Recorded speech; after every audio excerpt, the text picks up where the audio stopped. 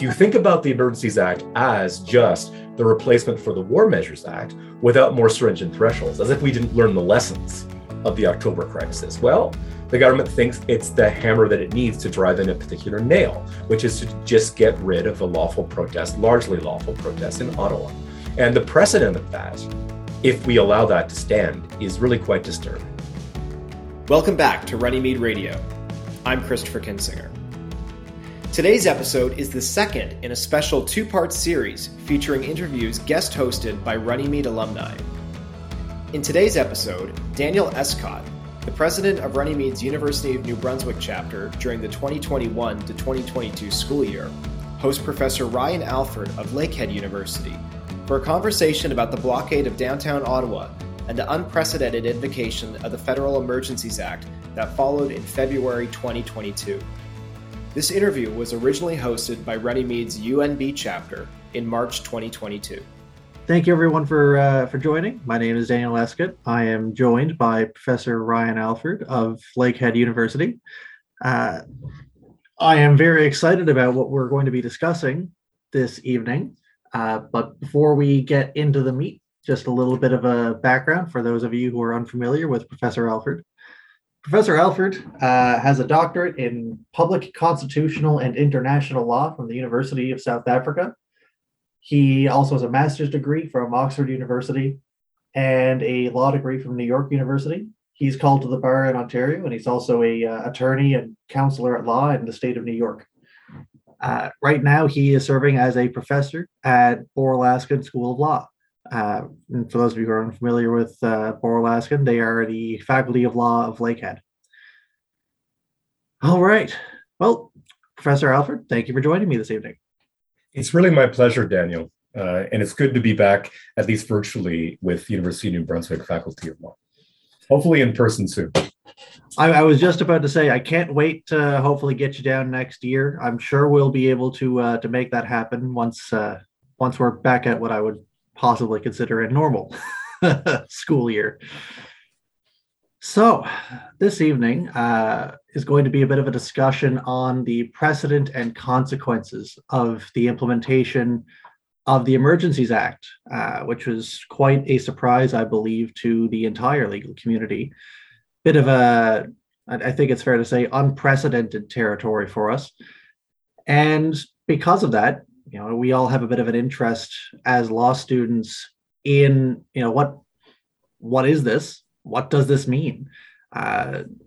Frankly, I don't think it's something that many of us have even studied because it was never really anticipated in a curriculum before. So before we really get into the meat and potatoes, I'd like to open up with a bit of a broad informational question. Professor, the Emergencies Act is a never-before-used act, enacted in 1985 to replace the War Measures Act. And it's not keenly studied by law students, at least not to my knowledge. So would you be able to give us a bit of a brief summary of the act and what it allows the federal government to do?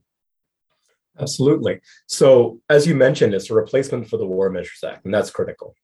So what it's intended to do is to provide the federal government with jurisdiction to act in a crisis, primarily to do things that the provinces normally do, but to have jurisdiction to do so owing to the nature of the crisis. So just if you took constitutional law and you had a case called Anti-Inflation Act reference, there's a very important dissent, possibly the most important dissent in Canadian history, by Justice Bates. And he talks about how the POG power isn't just residual. It allows the federal government to assume jurisdiction essentially because of necessity. So the Anti-Inflation Act reference says, well, this has to be cabined, right? If there isn't an emergency that the provinces can't handle, then there's no basis for jurisdiction on the part of the federal government. So what the Emergencies Act does is it formalizes in a statute this jurisdictional basis for the federal government. So critically, and I think we'll hit upon this point later, if the statutory basis for the Emergencies Act is not met, so if we're acting outside of the legislative grant of power, the federal government is also acting ultra vires Section 92, which is a real problem. But as to what the Emergencies Act does, well, it creates higher barriers for the federal government to invoke, and because it's the cabinet's invocation, essentially a state of emergency to deal with different types of emergencies. So it breaks down various types of emergencies, including public health, including public order, how the government can invoke this special basis for emergency powers. But then critically, also, it limits what can be done in that situation. And it indicates under which conditions it can act pursuant to one of those declarations. So it's very broad and varied. It's really hard to encapsulate everything the Emergencies Act allows for. But I guess I would just break it down into a few categories.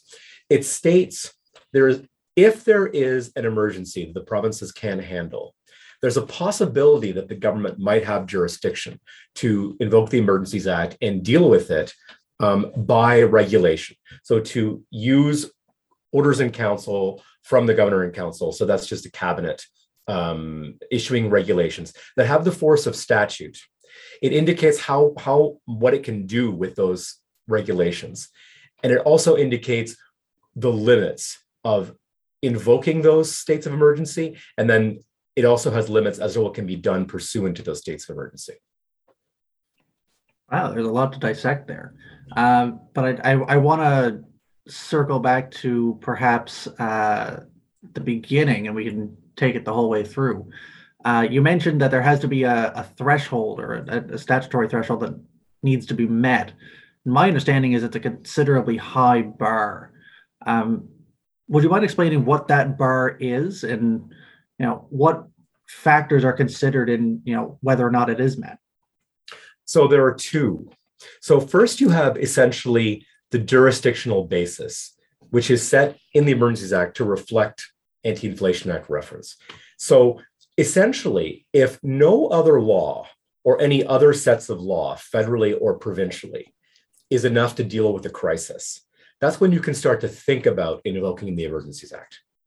So it's an absolute non-starter if any provincial law, any federal law, or any set of provincial or federal laws is sufficient to deal with the crisis. So just to illustrate how that works, so there was a pretty thoroughgoing discussion in Canadian legal circles at the beginning of the pandemic as to whether or not the federal government could invoke the Emergencies Act to deal with the pandemic itself. So to do things like send in the military, set up field hospitals, and to deal with an exponentially growing case rate, which is going to exceed all hospital beds across the country. And the immediate discussion around that point was, well, has everything been done to date that could be done? And the real hang up there was there hadn't been an invocation of what was called the Emergency Measures Act. So there was another federal statute that would have allowed the federal government just to dump money and resources upon the provinces. And given that that statute hadn't been invoked and there had been because this is squarely within federal jurisdiction, right, just to provide assistance to the provinces, it was pretty clear that that first threshold wasn't met. So, well, if you haven't used the Emergency Measures Act, how can you talk about the Emergencies Act? So that's the first thing we need to worry about. Then the Emergencies Act, being a replacement for the War Measures Act, is much more stringent than that. It then says, okay, well, what type of emergency is this? Is this, a war or invasion? Is it a public health crisis? Or is it a public order emergency? This is the category that was invoked on February 15th of this year. If it is allegedly within this category, is this the kind of emergency that we're going to allow the government to address with the Emergencies Act? So crucially, there has to be a very particular kind of threat to the country for there to be a properly declared public order emergency. What's critical in that threshold, I would just point to two factors. One, that there has to be a threat to the territorial integrity or security of Canada. That's the magnitude of the threat that we're contemplating with respect to this type of public order emergency. And then secondly, it has to be on the part of certain types of participants who have particular goals in mind. So essentially, one way of paraphrasing that, and the way it was met here, was to say, well, this is a terrorist threat. These are terrorists who are contemplating acts of violence that go beyond mere acts of violence, but which go to a threat to the security or territorial integrity of Canada with the aim of producing a certain kind of change or achieving a certain kind of political outcome. So what we saw in the reasons that were filed pursuant to the Emergencies Act, I believe on February 22nd, when the debate was commenced in the House of Commons, they said, well, the convoy protesters are linked to ideologically motivated violent extremists, which is the language used in the criminal code to designate that kind of terrorist threat. And so you need to have that kind of an allegation that not only is there a threat that we can't deal with all the laws of Canada, it has to be big enough to threaten the security or territorial integrity of Canada. And it has to be on the part of people who are trying to produce a certain kind of political effect of the type that we would normally characterize as terrorism or revolutionary activity. So there was something that you just mentioned that I'd like to touch on, which was the specific language that was being used to characterize the truckers. They were very specific in trying to describe the truckers as actors who are challenging the territorial security and integrity of the country, trying to affect some sort of political outcome. Was that perhaps a bit far-fetched, or was there at least some indication on the information that was used in that debate that might have given them enough to stand on there? Let me break that out into two questions.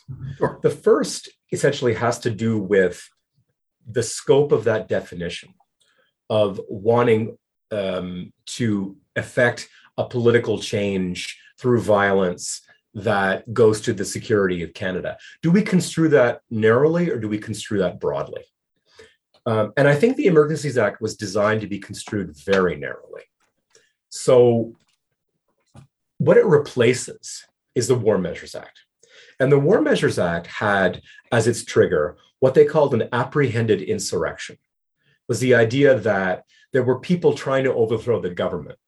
And in 1970, during the October crisis, it was the government of Quebec that allegedly there was a plot on behalf of student activists and trade union activists to overthrow the government of Quebec to force a negotiated solution to the kidnapping of James Cross, the diplomat who was still alive, kidnapped by the FLQ.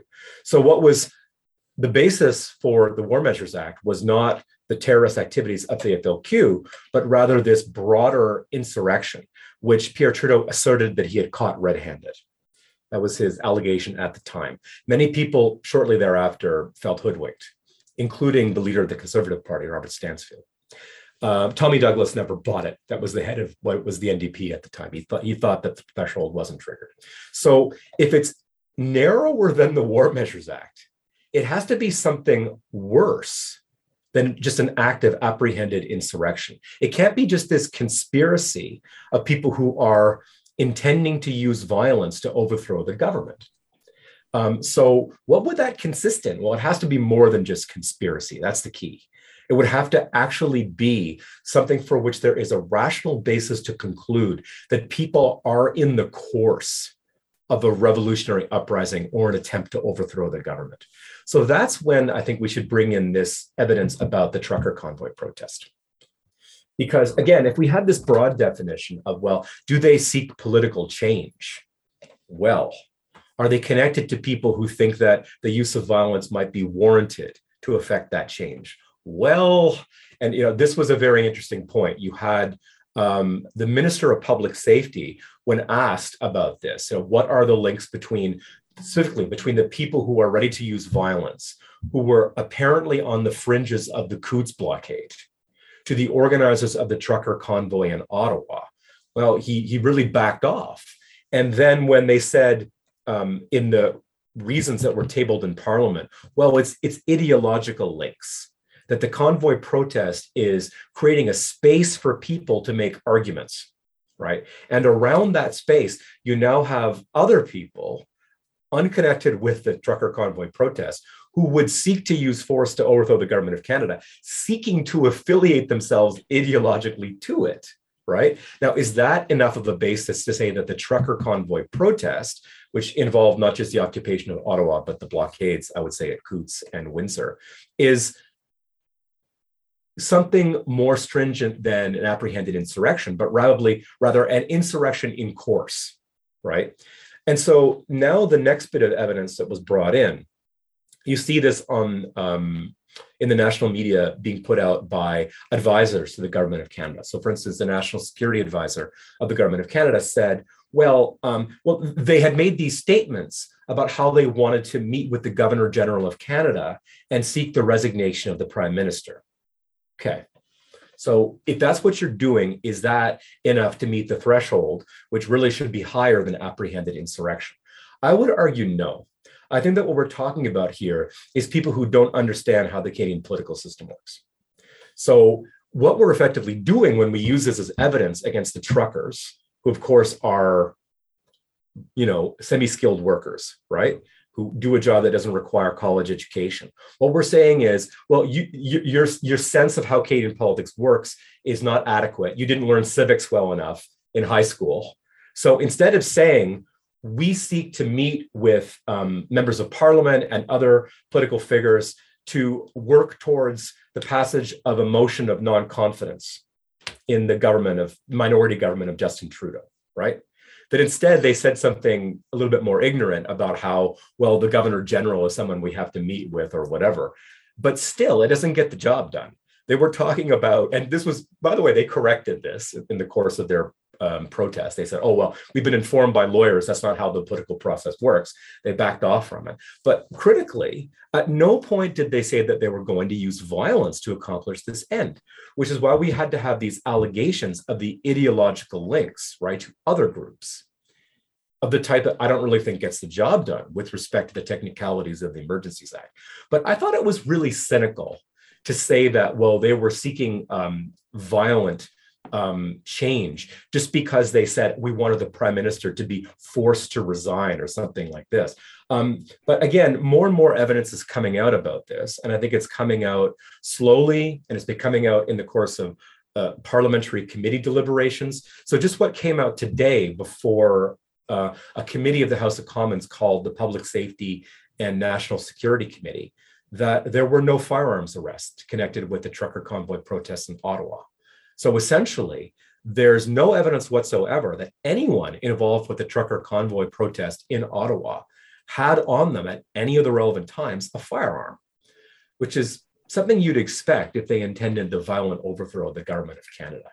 So I think we really need to get much more in the way of evidence, not just to show that this was actually intended or plausible, but there was even a rational basis to assume that these people had that intention, which of course is the threshold for the application of the Emergencies Act when it is reviewed upon judicial review, which I think is going to be a really important piece, along with the parliamentary committees, to some accountability and oversight for these assertions that the jurisdictional basis had been present. So I think then it would be safe to say, Professor, that at least based on the understanding of the situation at its peak, let's say February 14th, February 15th, that the threshold should not have been met in the first place. And that there's two elements to this, right? Right. The first would be, would any laws suffice to deal with this? And what are we dealing with? We're dealing with a protest, right? This is constitutionally protected activity. You can't point to the protest or the message of the protest and say, well, we need to shut that down. What you need to say is we want to shut down the illegal activity. So what was illegal about the Ottawa occupation? Noise disturbances, bylaw complaints, right? Things of that nature. Did we have laws to enforce this? Yes. Were they being enforced? Yes. It took time. I mean, if you lived in Ottawa, as my mother does, people expressed quite a lot of frustration that, for instance, the injunction process and the enforcement of the injunction process was taking time to move forward. But there was no indication that that was going to be insufficient to deal with the illegal aspects of the occupation. So when in fact you have the government saying the problem is the protest itself, and we don't have the tools to shut this down. What effectively the government was asserting is we can't prevent these people from exercising their charter rights with the constitutional apparatus that we have. We need to use emergency powers to stop these people from exercising their charter rights, particularly freedom of peaceable assembly. And well, I'm sorry, that's just not the way the Emergencies Act works, not with respect to its jurisdictional basis or what it can accomplish. But if you think about the Emergencies Act as just the replacement for the War Measures Act without more stringent thresholds, as if we didn't learn the lessons of the October crisis, well, the government thinks it's the hammer that it needs to drive in a particular nail, which is to just get rid of a lawful protest, largely lawful protest in Ottawa. And the precedent of that, if we allow that to stand, is really quite disturbing. So, we have the benefit of hindsight now that the act was revoked on February 23rd. And much like you said, there was a lot of enforcement of the standing laws, that the way that the actual implementation of the Emergency Act manifested was largely in, RCMP coordination, moving resources around, getting people into the right places at the right time. So I think the golden ticket question here is, was enacting the Emergencies Act necessary to accomplish these effects, or would a more strict enforcement of the standing law have sufficed? And to do what? I mean, because the idea is to shut down all protest activity, right? You need something more than just existing laws because, well, the Constitution doesn't allow you to do that.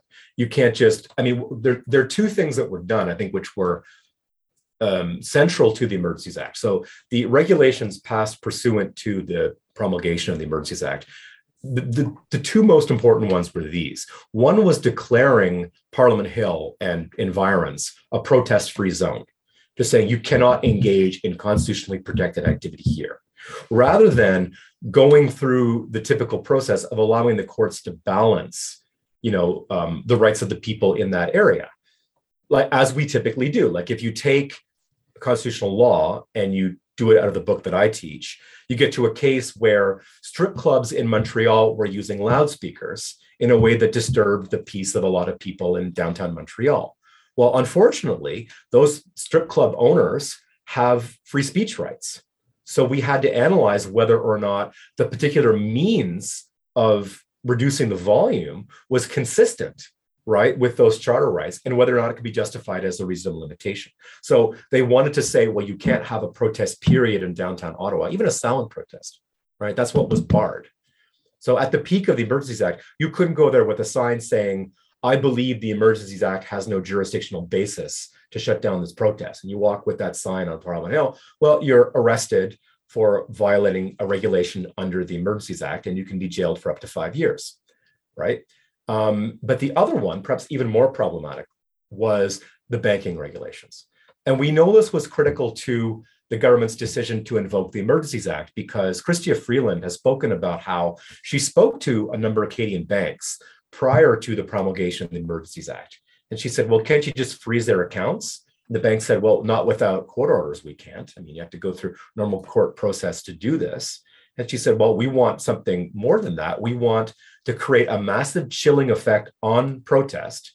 David Lametti later confirmed that was the purpose of this, right? Was to give people pause as to whether or not they wanted to engage in the protest. Not necessarily engage in illegal activity, but to engage in constitutionally protected activity on the basis of not knowing whether or not they'd be debanked.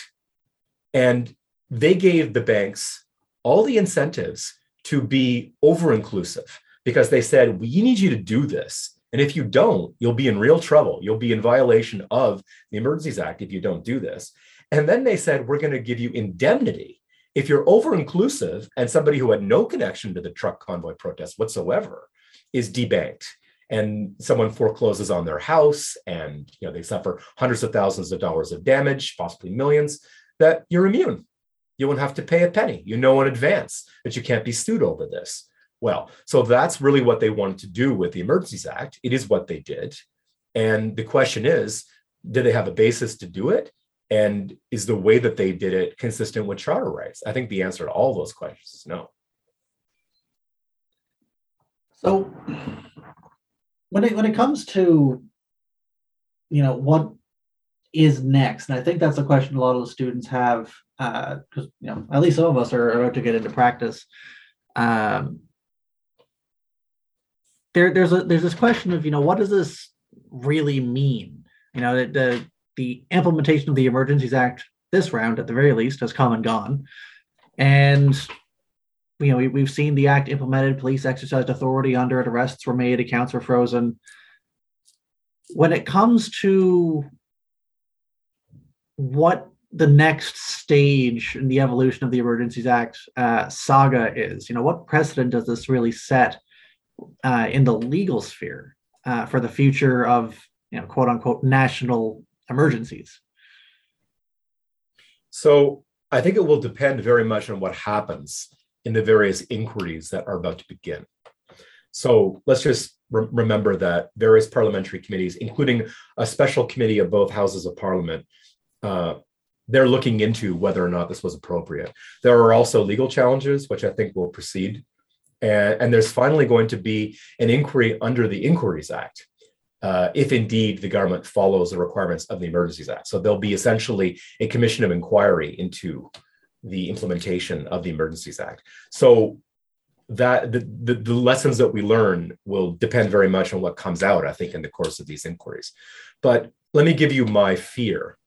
If we don't take the correct lessons from this, the lesson that the government will take is that you can shut down any protest that you don't like, regardless of whether or not the people engaged in it are violating the law. And that they'll do so based on their perception of the message being spread by the protesters. Now, that's what we explicitly avoid in our constitutional order. We do not let the government engage in what's called viewpoint discrimination when it comes to people exercising freedom of speech and freedom of assembly. Freedom of assembly has been referred to by the Supreme Court of Canada numerous times as freedom of speech in action. You have that ability to do this, so that you can make your freedom of speech operative, so that you can get the message out effectively. So do we want to live in a society where the government says, well, no, these are Black Lives Matter protests, and we really hate their message? Let's just say some hypothetical change of government happens where, the prime minister would really dislike Black Lives Matter. And he can just say, well, I don't like their message.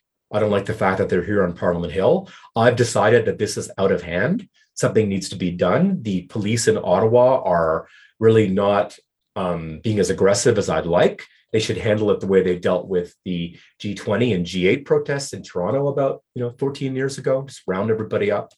And I'd like to indemnify the police so that there won't be a class action settlement of $16.5 million, as was the case with the G20 protests. That settlement was achieved only this year, by the way. So the Emergencies Act, if it's normalized, this allows the government to make calls about how, well, if this is an anti-government protest, and again, that's the language that they're beginning to use, right? That when you're protesting what the government does, which is typically what protests are, right? That you can characterize them as anti-government. You can then say, well, it's too dangerous to allow this to continue, and you can shut them down. And it will depend very much on whether the government, as Justin Trudeau says, thinks the protest is spreading a good message, as Justin Trudeau said about BLM, right? We agree with what they're saying, right? Or whether or not we disagree. This is very dystopian and quite far outside of the bounds of our constitutional order as it currently exists. So these are the stakes with the precedent that this is going to set. You mentioned the banking regulations and what that might mean in the future as well. And I am a little curious on your take about this because I've been thinking about it more and more. There was a mention, I believe, by Minister Freeland that at least some of the banking regulations might actually kick around in a permanent fashion, one way or the other. And I am curious on what your take is about, are they, if they do stay, as their own regulations or they're, enshrined in their own statute later on down the road, would they still be colored by their original intent? Or, is there a way you think that they could end up being saved? Well, yeah, she did indicate that. She said that she would introduce legislation into Parliament to make this a permanent feature of our legal system. So when that's introduced, I think people in Parliament are going to have questions, certainly. There's currently now, as of yesterday, an agreement of confidence and supply between the NDP and the Liberals that gives them the numerical majority to pass this. We've also seen in the course of the Emergencies Act debate that the Liberal government is quite willing to label things confidence votes that really aren't confidence votes. So I think it's contemplated that the NDP are going to support legislation of that type. How are the courts going to view it? This is the question. And the statements that Freeland made, which appear to be constitutionally suspect, they may be the kind of thing that influenced the court's decision ultimately about whether or not this had an unconstitutional purpose, that the aim was to inhibit freedom of speech. The aim is to shut down freedom of assembly. I think there's a more fundamental question, though. It's whether or not we would tolerate this at all for any reason. Because the growth of our rule of law, I'm very much a constitutional historian, and I've written a couple of books about how the protections that we have that are essential to our rule of law came out of constitutional crises, of which this is a kind of a minor example. But in each of those crises, the government, the executive, the most powerful actor in the political system, always says, well, how do we exert maximum pressure on people so that we can operate with impunity and ignore the existing constitutional restrictions? So what I frequently talk about is habeas corpus, which prevents you from arresting people and detaining them indefinitely, right? It was initially thought of as a supplementation of Magna Carta. So Blackstone calls it a second Magna Carta. And in Blackstone's Institutes, what he says is, well, you know, it's the executive wouldn't try to just kill someone on their own authority anymore. I mean, not outside of drone strikes anymore, at the very least. But what they do, rather than kill someone, is they subject them to prolonged arbitrary detention. And that's just as good. It's just as effective as killing someone to prevent someone from exercising their constitutional rights, which is what the rule of law protects, right? Your involvement in political activity, your participation in a citizen, such that this is not, you know, an absolutist government, right? Where they don't have to consider the will of the people. That's what the rule of law protects. So, okay, now the government cannot kill you without due process. They can't really kill you at all nowadays. They can't detain you indefinitely with no legal basis. They can't subject you to cruel and unusual punishment. So what's the next best thing that they can do? They can debank you. They can make you a non-person. They can make it impossible for you to participate in the economic system. That is just as effective. That is going to marginalize people just as effectively as putting them in prison. If you can't buy or sell because you don't have any access to the financial system, you can't have a bank account, you can't even use a shadow banking system. Money Mart would turn you away, right? Western Union would turn you away.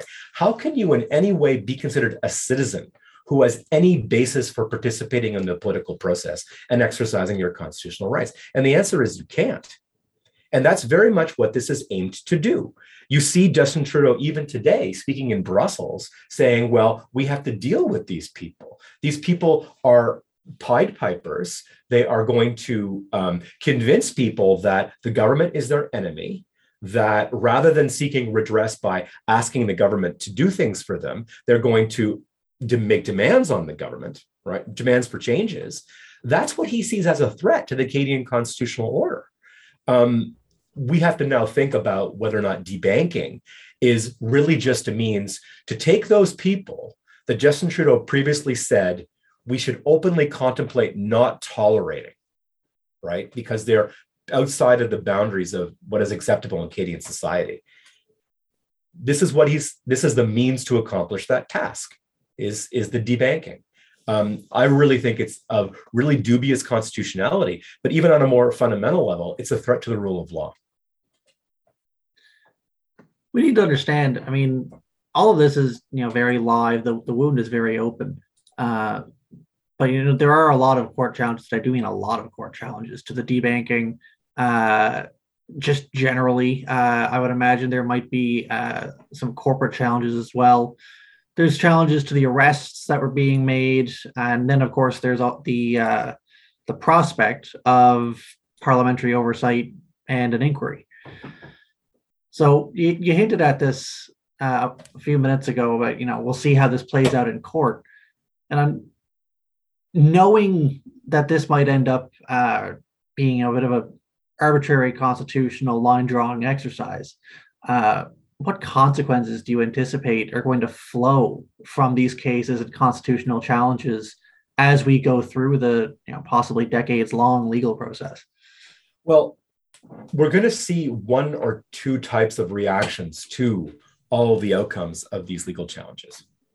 So essentially, what I anticipate is that there'll be quite a lot of strong criticism of the government coming out of the courts, ultimately.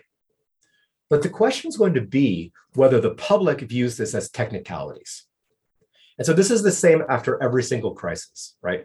I mean, with respect to the war on terror, when we finally got habeas corpus recognized for prisoners of the war on terror, some people drew the conclusion, oh, well, the government didn't dot its I's and cross its T's. It didn't provide for the right kind of legal procedure or what have you. Okay, well, that's the problem. But then other people were more alive to the issue of the basic level of contempt that the government was showing for not just particular legal rights, but the constitutional order itself. So I think we're either going to arrive at a terminus where the Canadian public say, well, what was the big deal? The government kind of just overstepped its bounds a little bit. They didn't get good legal advice, or they moved a little bit too quickly and they broke things. Well, that's okay. It's just disruptive. It's, this time's changing. And well, we'll learn to be a little more cautious in the future. Or whether we say this, well, it's okay that they did that because really the problem is the protesters had the wrong views. Everything is acceptable insofar as these people really are outside of the boundaries of the Canadian mainstream. They have ideas that no moral person would espouse. And I find it really interesting. So I hear people talking about the trucker convoy. And among the people who are really upset about what happened, most of whom were not in Ottawa or Windsor or wherever, a lot of them call the trucker convoy protesters white supremacists. And I find this really confusing, not least because, if you look at footage of the protests, you can see a lot of non-white people, right? The trucking industry in BC is about half Sikh, right? And they were very well represented among the convoy protesters that came from BC to Ottawa. And so how are these white supremacists exactly? Well, it's largely just a notion, I think, that there's a set of ideas that run in parallel. So and you hear this again in the discourse, the prime minister, people who are anti-science, who are misogynistic, who are Islamophobic, who are anti-vax, who are white supremacists, right? That he didn't even use that, but that gets lumped in with that set of views. And the idea is, well, every time people try to somehow spread those views or have influence, or to try to be considered on the basis of having those views within the Canadian political structure, well, they just deserve whatever they get. And the means don't really matter. That we just have determined that these people are the kind of people who would tear down the kind of society that we seek to achieve. So therefore, we need to deal with them brutally, right? Well, unfortunately, if you're a very young person, you don't remember that that's what communism was, right? That's what many, many types of protest movements in Canadian history have been. And if we would have dealt with those people in that manner, we would now be an authoritarian state. But do we care? Do we believe that the constitutional order that we've created, which requires the government to be neutral with respect to how it treats people, regardless of what views they have or what speech they manifest or what types of protests they organize, or whether we say, no, we want an end to that system and we want a new type of system? Right. And so I think it's a question of whether or not we value the constitutional order as it exists, or whether we think that it needs to be torn down and something else needs to be erected in its place. One that would say, well, no, it's okay for Black Lives Matter protesters to do X, Y, and Z, but it's never going to be okay for people who have retrograde views, as we characterize them, to try to be influential or to spread their message. I think that brings us to what I think might be the logical conclusion here is, what might this all end up with? What will the response by the judiciary be? If you're trying to spread these views and you end up caught in this whirlwind of possible avenues of litigation, what do you think the judiciary might prescribe as if they do go one way and say, well, this is clearly an affront to freedom of speech, here's what we're going to give you? Or if they go in the other direction, could this be a Keegstra moment of, you're allowed to say so much, but only so far? Well, I think that if you look at the history of crises, and I would always point people back to history to learn how these dynamics function, what you see is the courts have about as much courage as the population. So it's absolutely remarkable. So the analog that I typically point to is Japanese internment. So in the middle of the Second World War, there was a Japanese American population on the West Coast of the United States. It's happened in Canada as well, but I'm going to use the United States as my example here. Canada behaved just as horribly, if not worse. But so many of those people were the most loyal American citizens you could imagine. I mean, there are many, many examples of people being rounded up and sent to internment camps, wearing medals that they had won, in American military service. And so what did they do? Both in the United States and Canada, Japanese Americans, Japanese Canadians who were subjected to internment, they were taken away to camps far away from their homes for the duration of the war, brought court challenges. And the problem is, in this situation, the courts were dealing with wartime hysteria.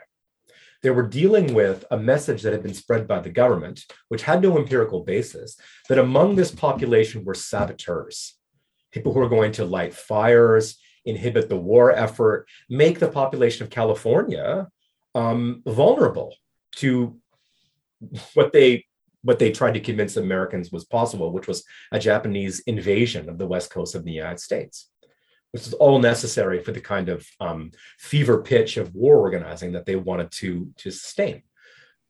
So the judiciary was in a very difficult position because they knew that it was very popular among the public, despite being grossly unconstitutional.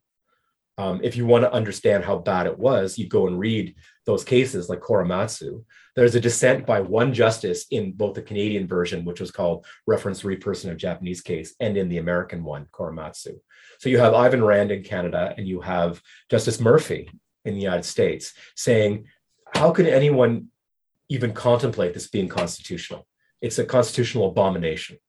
But in that situation, only the justices who are the most courageous will do that. The rest are concerned with the possibility, this is a very real possibility, that the government will just say, well, this just shows the courts are out of step with the population. And if you want to understand how close we are to that kind of an assumption, look at the United States, where there's an active debate about whether court packing is justified, where the current nominee for the Supreme Court of the United States has refused to condemn court packing, something that Ruth Bader Ginsburg was very clear in rejecting, because it effectively reduces the courts to just an adjunct of the government, right? Because you appoint more and more justices just to get whatever result the government wants. Well, so do we want to live in a society where we say, no, the courts play this role of tying us to the mast like Odysseus when we're losing our minds? Right? When we hear a siren song of, there's this danger and this can't be tolerated, do we allow the courts to enforce the constitutional order on us when we would very much like to be relieved of it? Or do we say, well, this just shows that you're out of step with what the population really wants? So what we need is the legal profession to be this essential cog that drives this transmission of constitutionalism from the courts to the public. We need to be the people who say the reason why the courts are doing this is not because they're stupid formalists, but because they care about the kind of society that we have. that they don't want us to devolve into a totalitarian legal order, which is a very real possibility.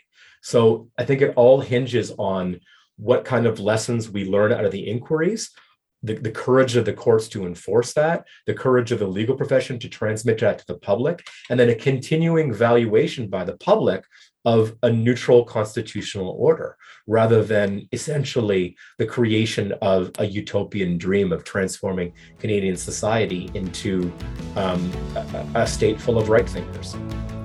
Thanks for listening.